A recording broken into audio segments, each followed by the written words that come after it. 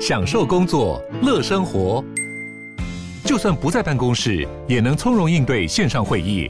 HP Dragonfly 透过专业的 HP Presence 设计，内建降噪及会议快速键，搭配清晰的 Bang & Olufsen 音效，增强音讯及视讯功能。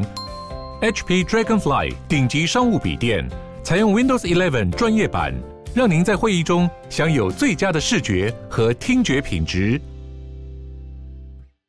The heads of the Taiwan People's Party and the KMT met on Monday behind closed doors to discuss strategies to work together this upcoming election. The two parties came to an agreement to support each other in the legislative elections and to promote their shared policies. The two sides said they hope to meet again soon to discuss a potential joint presidential ticket for 2024.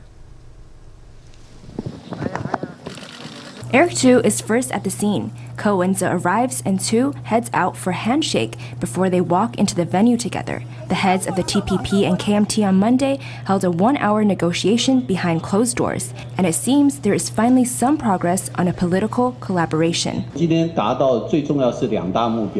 Today, we reached two important goals. The first is we have agreed to collaborate ideologically. That is extremely important. We want a third democratic reform and collaborate on our common policies and ideas. Secondly, we will collaborate on the legislative elections. We've reached an agreement on both of these points.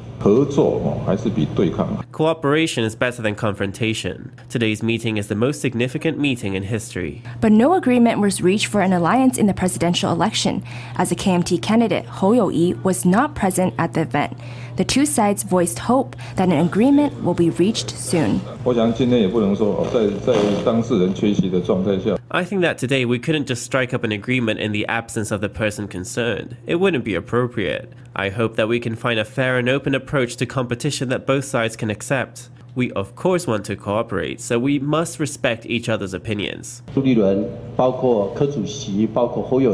Ko Wen-je, Hou You-yi, and I will get together as soon as possible to discuss the presidential election. We can discuss the formation of a group and our common goals to come to a decision as quickly as possible. The timeline for that is as Ko Wen-je just said, the sooner the better. Reporters asked Ko about a meeting he had previously had with independent presidential candidate Terry Go, who is also in the opposition.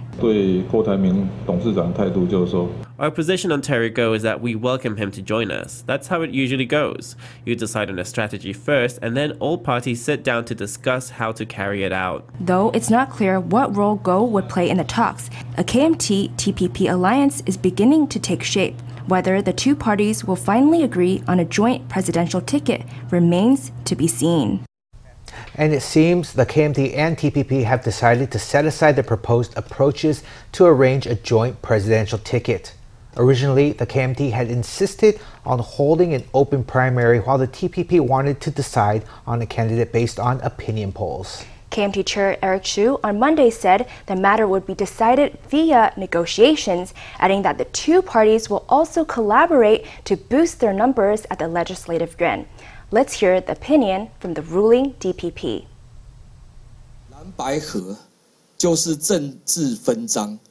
This collaboration between the KMT and the TPP is just pork barrel politics. They're doing it for their own interests. This mess just keeps dragging on and on.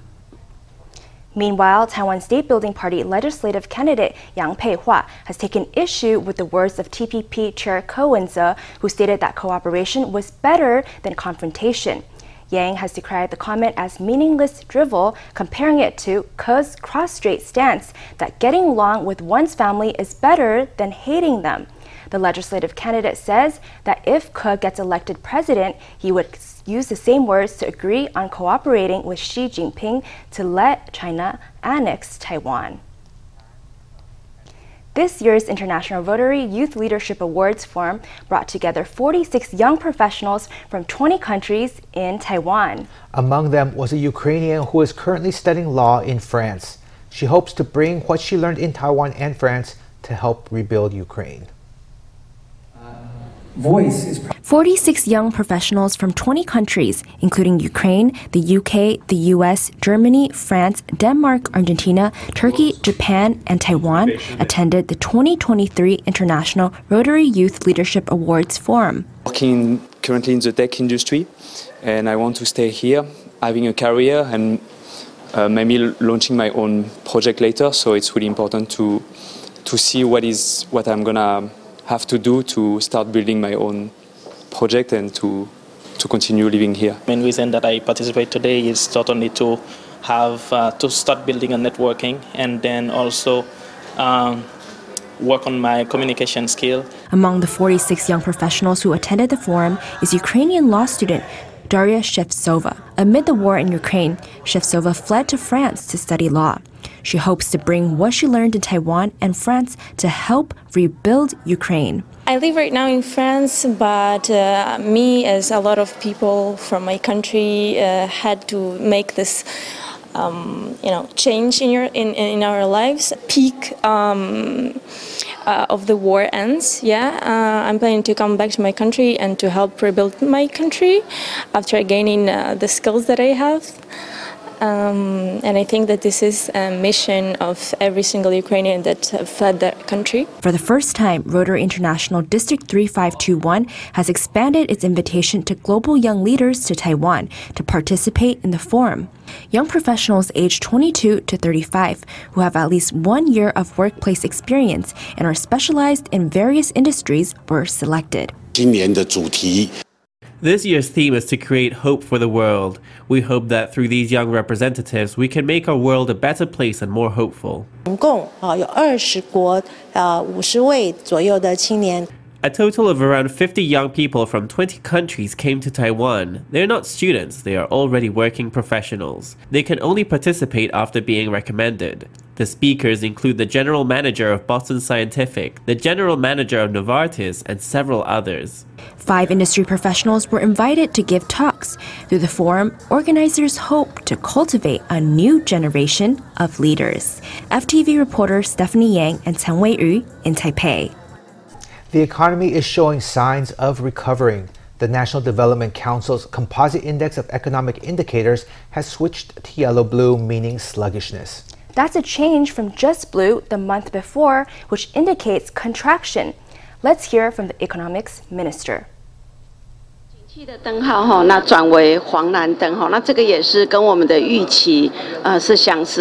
The shift to a yellow-blue in the index of indicators was within the expectations. In the third and fourth quarters, the situation will gradually improve, setting a foundation. I think this is the general trend. Many industries say growth next year will be even better than this year. As for the GDP, there are several external factors at play. War continues raging. We now have the Israel-Palestine conflict. And on top of that, we have inflation. All of this affects consumer willingness to spend. There is a very clear impact not just in Taiwan, but in the global economy. Economics Minister Wang Meihua said the economy was expected to recover gradually in the third and fourth quarter of the year. She also commented on whether Taiwan's 2023 GDP growth rate had a chance at staying above 2%. Wang said there were many factors at play, including the Ukraine-Russia war and the Israel-Palestine war, as well as global inflation. She added that in any case, Taiwanese industries still had an edge in the front of innovation, efficiency, and cost. A square dancing teacher from China has ignited dancing fever in Taiwan's countryside. Square or plaza dancing is a popular pastime among middle-aged and older people in China. Yang Wenyu from China's Fujian province teaches her energetic square dance classes in Changhua and Taichung in communities where nightlife is often quite sparse. The former betel nut seller is a natural teacher, and students say the community around her classes feels like one big family. Dancers in red and white uniforms move to the beat. This class takes place on a quiet street in Changhua every Monday evening. After a hard day's work, locals gather promptly at 7:30 for their dance class.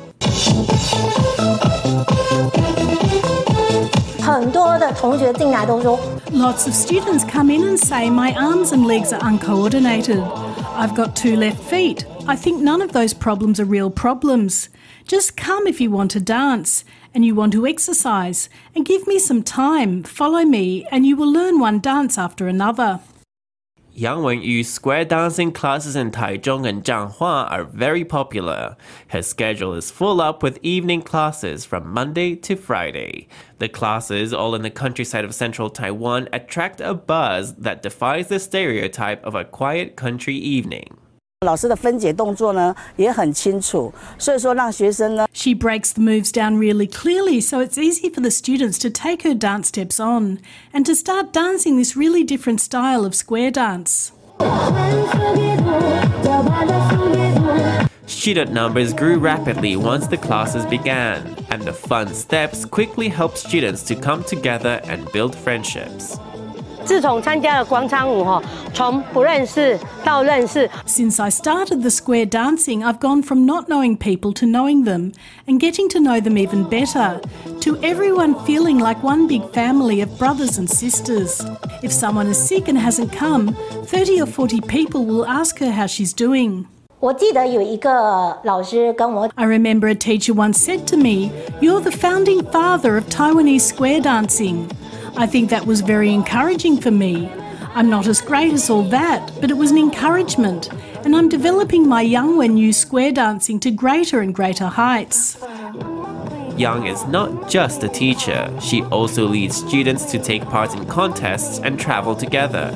Her classes are building community and igniting the passion of Taiwan's tranquil country towns. President Tsai Ing-wen on Monday honored Japan's representative to Taiwan at the presidential office. Izumi Hiroyasu is set to step down from his post in November after leading Japan's mission to Taiwan for 4 years. To thank him for his contributions to Taiwan-Japan ties, Tsai presented him with an Order of the Brilliant Star with Special Grand Cordon. Let's hear from the two.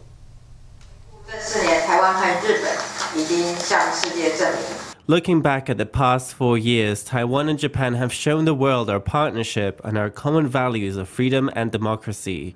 We have not just worked together to face global challenges, but also created a virtuous circle that contributes to regional prosperity and development. Taiwan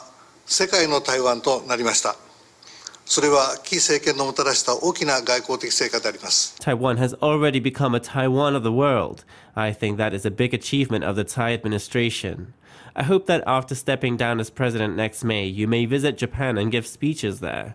I am sure that any talks you deliver in Japan will be well received by many people.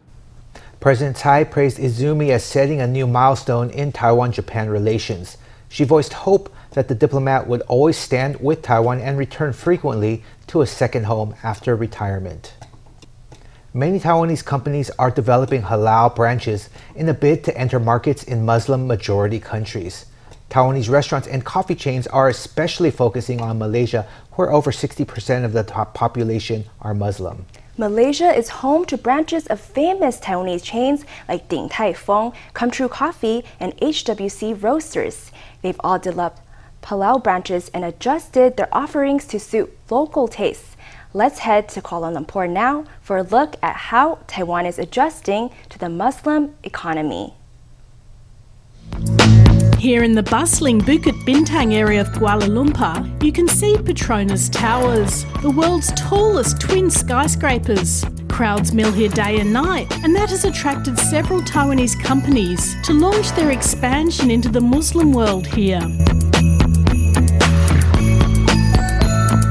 This one a chicken xiao long bao for 6 pieces. Steaming hot xiao long bao are served. Din Tai Fung opened its first Malaysian branch 17 years ago. Now there are 15 branches in the country, of which 7 are halal.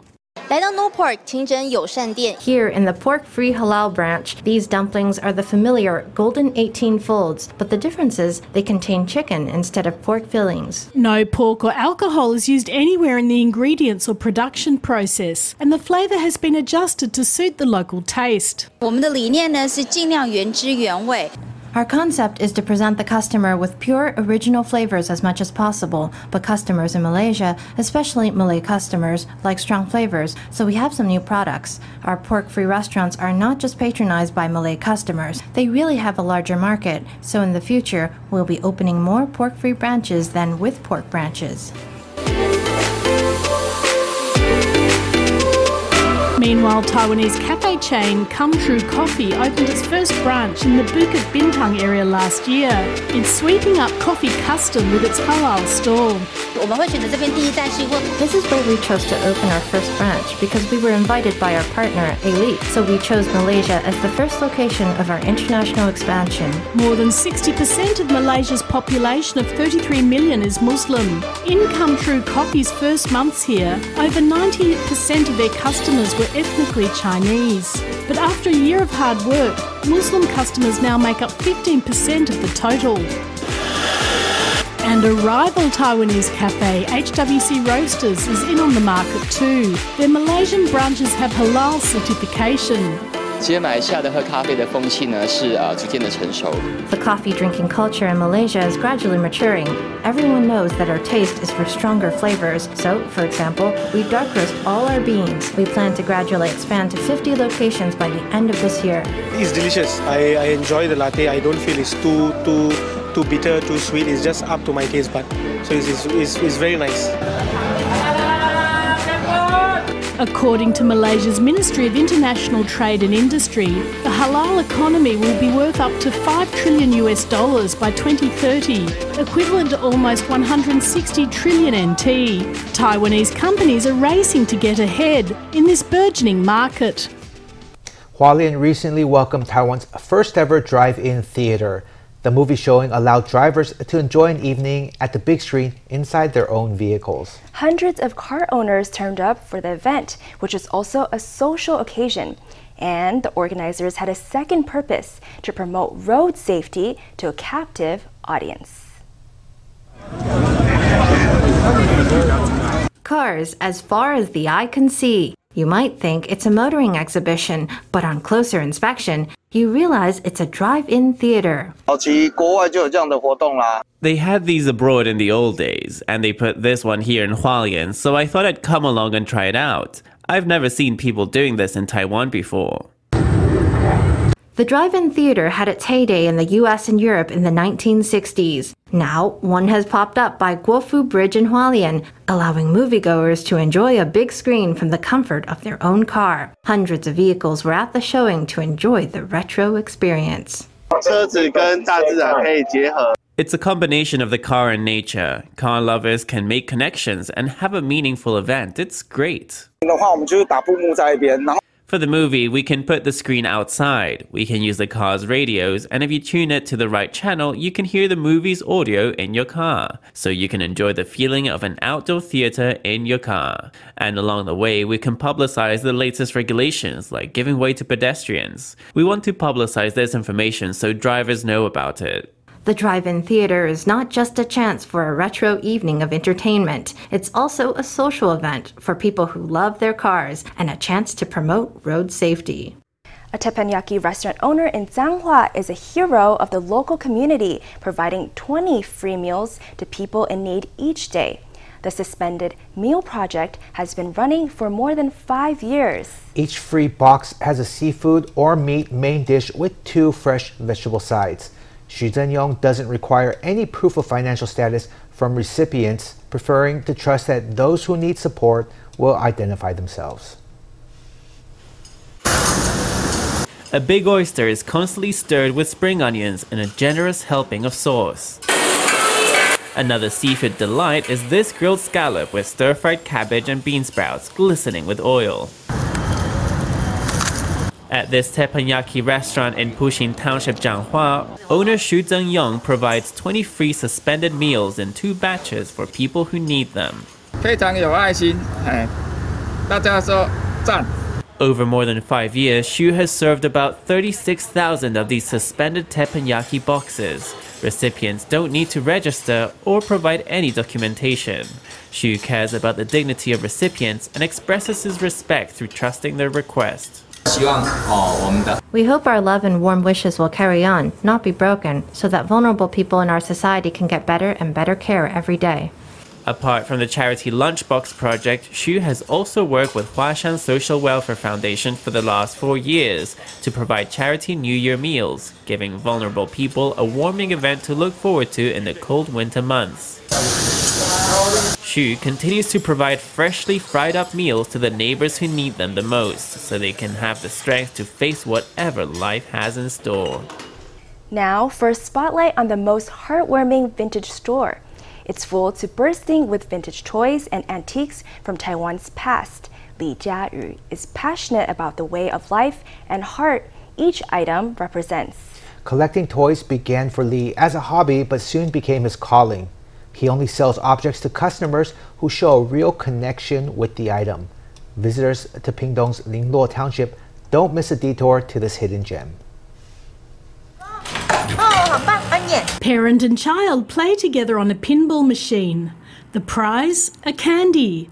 In this vintage toy store in Linluo Township, nostalgic items, toys and candies are everywhere. It's like a trip in a time machine. When I saw it, it felt like I had gone back in time. Lots of it seems like stuff from an earlier era. It's so exciting to see. Many customers gasp when they come in and see these toys. Memories come flooding back. People are curious why it says 63. You have to add 7 and then you get the birth year of the Datong baby. It was made in the year 70 of the Mingguo calendar, that is 1981. Li Jiayu is delighted to share all his stories about his precious collection. But the first items he began to collect were Vespa scooters, both for adults and children. Meanwhile, in the store, this vintage village sign reading Shaolin became an object of pilgrimage for a professor. He was from Shaolin. He said to me, "The village of Shaolin has vanished. How do you still have the sign here?" When he came here, it was like he had seen their old village. It was very sweet and touching. That's how heartwarming it is to collect vintage things. It's so touching. Each antique is imbued with a certain way of life from the era that birthed it. And how did Li get into collecting all this stuff? It's hard to believe, but it was when he was working in the police. Trawling flea markets was his outlet for stress. For example, I couldn't afford to buy toys as a child, but now I can do it.